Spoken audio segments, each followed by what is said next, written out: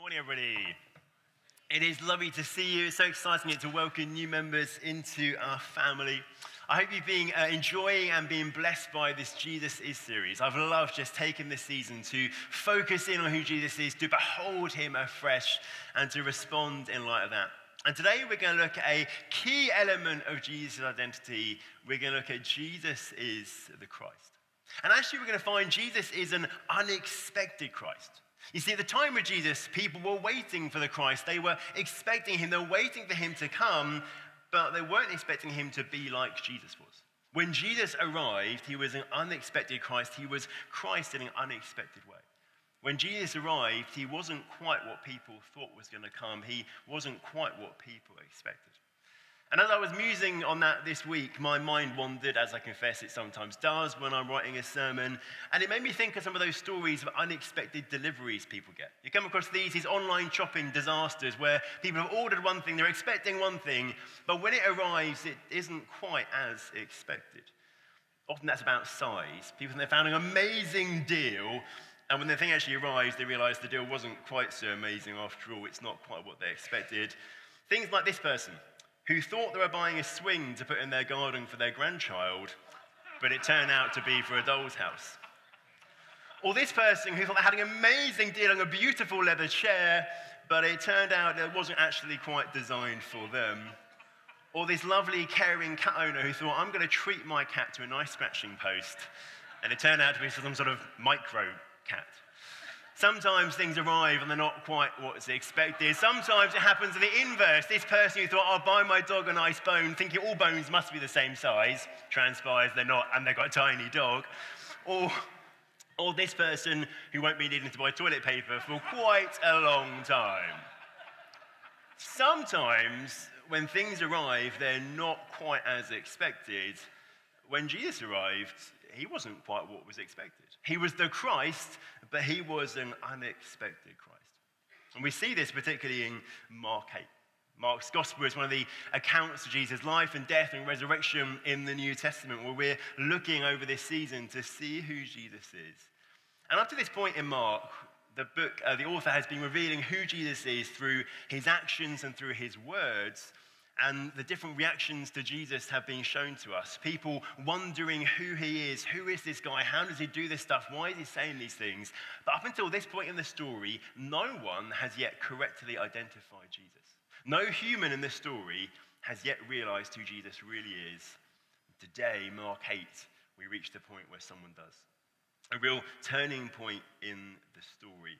A point at which Jesus will start his journey to Jerusalem to fulfill the mission he's come to live out. So let's read what Mark tells us, starting in verse 27 of Mark 8. And Jesus went on with his disciples to the villages of Caesarea Philippi. And on the way, he asked the disciples, who do people say that I am? And they told him, John the Baptist. And others say Elijah, and others one of the prophets. And he asked them, but who do you say that I am? Peter answered him, you are the Christ. And he strictly charged them to tell no one about him.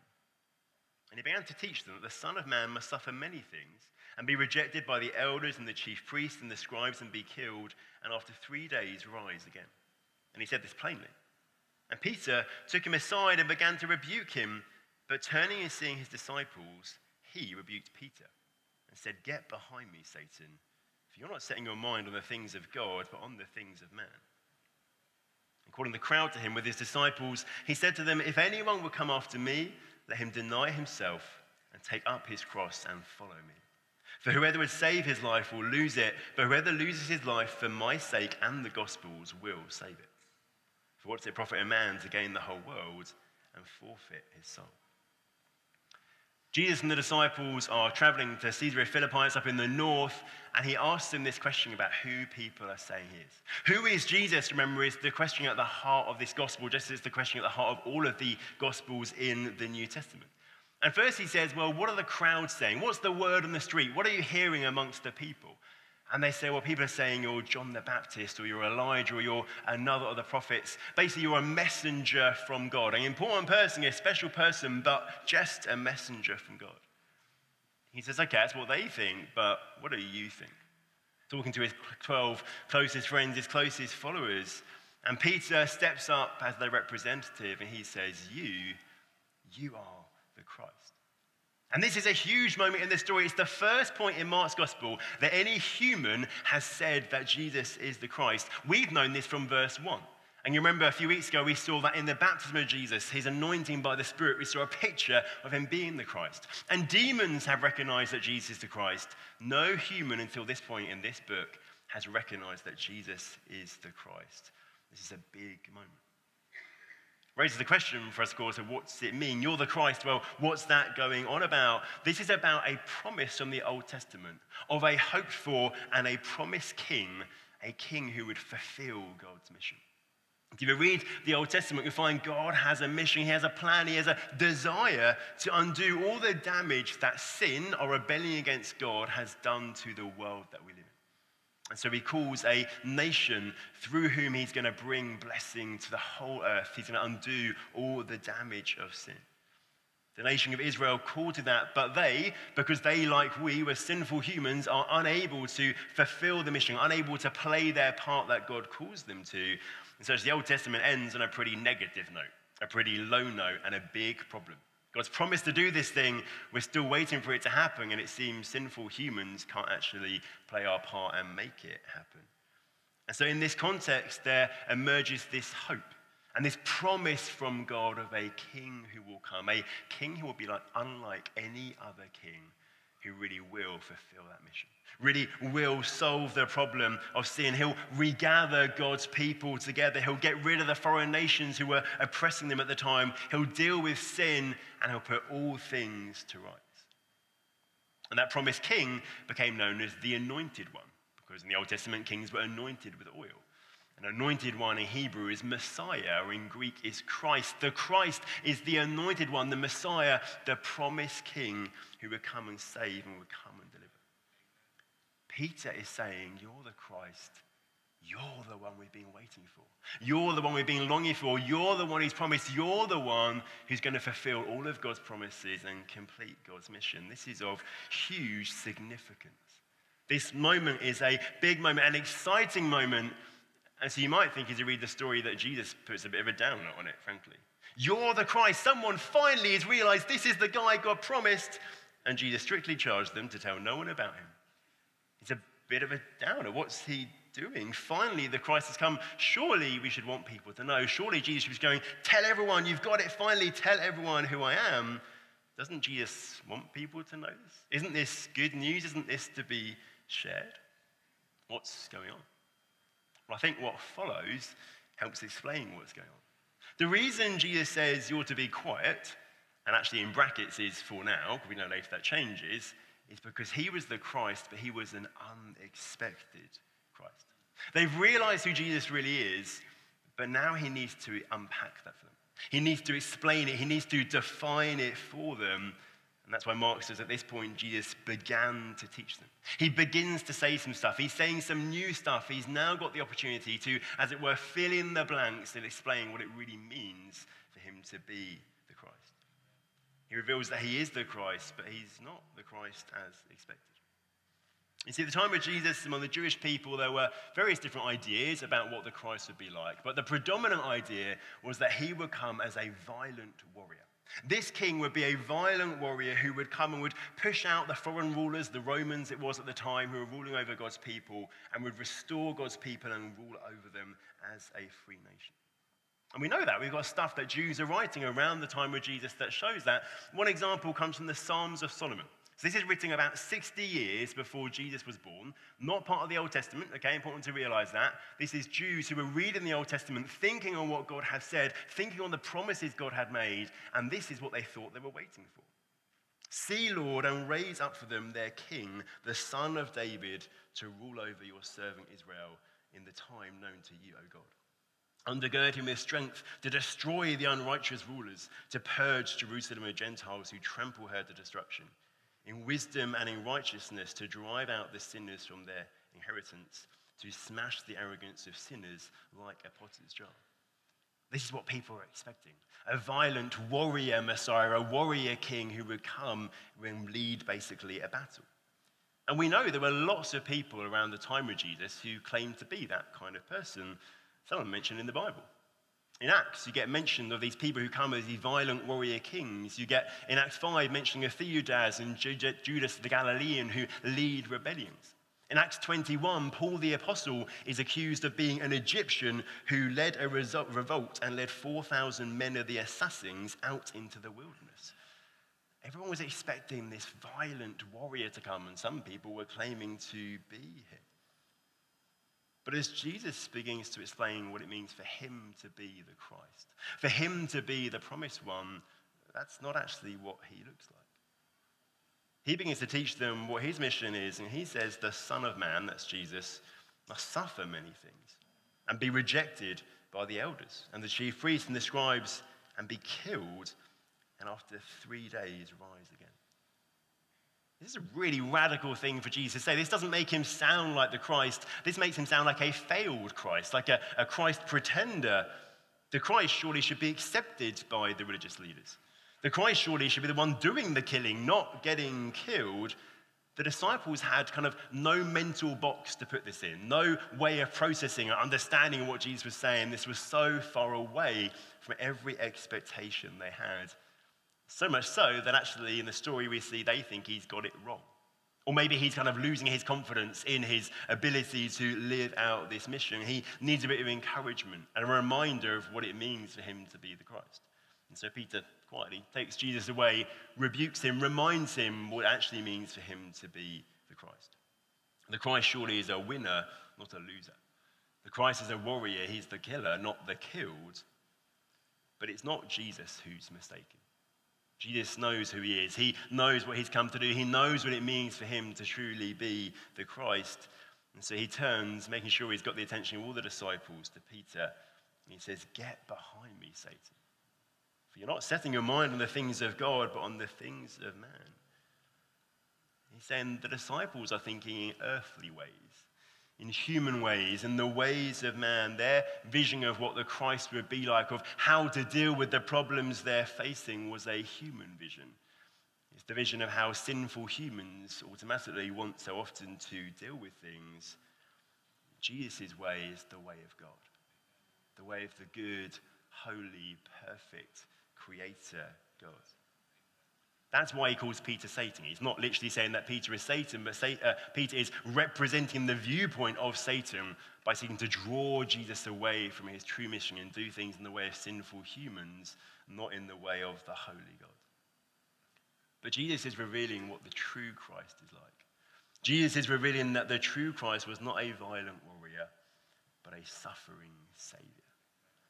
He's not going to come with brute force to kill others. He's going to be one who's on the receiving end of brute force. He's not going to take the lives of other people. He's going to lay down his own life for other people. He's not going to shed blood. He's going to allow his own blood to be shed. Jesus, as the Christ, is going to be a suffering Savior. And just think of what kind of a king that is. Think of what a beautiful king that is. A ruler who doesn't throw their weight around, who doesn't use their force against other people, doesn't come with violence and hatred, doesn't make others pay the price, but a ruler who uses their authority to serve others, to love others, who pays the price that others should pay. What a beautiful king. And what a contrast to the ways of man so often, as we see even in the world today. The ways of man, apart from God, are the opposite. Are to throw our weight around, to use violence and hatred to make others pay a great price. The ways of man are ugly and evil. The ways of God are beautiful and life-giving. Jesus is wonderful. He's not like human rulers. He follows the things of God that are not like the things of man. A few chapters later in this gospel, Jesus will summarize it. Even the Son of Man, Jesus, came not to be served, but to serve, and to give his life as a ransom for many. Friends, this is what Jesus is really like. This is what God is really like. A God who comes not to be served, but to serve, to give himself for the sake of others. When Jesus comes as the Christ, he wasn't as expected. But unlike those online shopping disasters, Jesus was even better than expected. He was more beautiful, more wonderful, more glorious. Jesus is the unexpected Christ. We might then ask, well then, what does that mean for us? What's the response to us? If Jesus is the unexpected Christ, how does that impact us?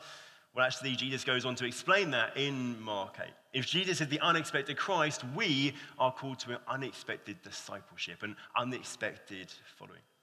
Here again, we have Jesus fleshing out something he's already said. Throughout the Gospel so far, he's been telling people and calling people to follow him, and now he begins to explain to us in more detail what that actually means, what that actually looks like. Followers of the unexpected Christ following unexpected discipleship. Jesus says, if anyone would come after me, let him deny himself, take up his cross and follow me. Following Jesus means following the pattern of his mission. Following him on the same path, following him on the same way, laying down our lives just as Jesus has laid down his life for us. To follow Jesus means we deny ourselves and take up our cross. That means we give up control of our lives to him. We're choosing not just to follow our desires, choosing not just to follow what our culture or the world around us tells us is good or is going to do us good. We choose instead to follow Jesus on the path of sacrifice, to follow him on the path of suffering. And it's hard to overstate how shocking the idea of taking up your cross would have been in the context Jesus is talking. What he's talking about there is carrying the crossbeam of a cross used in a Roman execution and carrying it to the place of execution. We'll see that happen, of course, later in the gospel. And crucifixion in the ancient world was the worst, most gruesome and horrific form of execution there was, save for the worst of criminals in that context. We put it in terms of our day, it's something like Jesus saying you're to carry your lethal injection to the execution chamber. Or him saying you're to carry the blade of the guillotine to the place of execution. This is meant to be shocking. And it's meant to make us uncomfortable. Because Jesus is pointing out, very often the Christian life will feel uncomfortable. The Christian life is one of self-denial. We deny ourselves what we think we want or what we feel is going to be good for us, what our hearts seem to desire. We deny ourselves what our culture is constantly telling us is the route to happiness or is the way to our best life because we're following Jesus and we're trusting him, not ourselves and not the world around us. And if it sounds painful, what Jesus is saying, I think we're understanding it right. He's deliberately using painful language just as carrying a cross would be painful. So the question, of course, arises, well, why would anyone do it? If following Jesus is so unpleasant, can be so painful, so difficult, if the cost is so high, why on earth would you choose to do that? Why even contemplate following Jesus? Jesus gives us the answer. For whoever would save his life will lose it. But whoever loses his life for my sake and for the gospel's will save it. Jesus saying we do it because it's worth it. In the counterintuitive, back to front economy of God, actually, it's worth it because as we lay down our life to him, we gain real life. And if we try and hold on to our life here, actually, ultimately, we lose true life. If we try to save our life by keeping it comfortable, by living how we want, by following our desires, by going with the flow of the world around us, actually, although we seem to be gaining our life or saving our life and our comfort, ultimately, we lose life because true life is to know God and to be in relationship with him now and for eternity. But if we're willing to lose our lives now, willing to lay down our right to comfort and ease and the things we might want, if we lose our life now, we save our life then because we get true life. Through that, we have life in relationship with God now and in eternity. It's, of course, following the pattern of Jesus. Jesus shows us that the pattern is death, through death into life. That's the pattern that Jesus will enact later in this gospel. Through death comes true life. That's what Jesus does. We're called to follow him on the same pattern. He further explains, for what does it profit a man to gain the whole world and forfeit his soul? He's saying, what's the point in having the best of everything here? What's the point in having everything the world wants? What's the point in having everything you think your heart wants? If actually, in the end, it's going to forfeit your soul. You're never really going to find soul satisfaction because you're separated from the God who made you and loved you, separated now, separated in eternity. These are strong words. These are harsh words. This is Jesus being really frank with us. But he's being frank with us because he loves us. This is radical candor. This is God wanting us to know really actually what the roots of fullness of life is and for us to be able to experience that. And just notice how incredibly countercultural this is compared to the culture that we live in today. A culture that says, be true to your desires.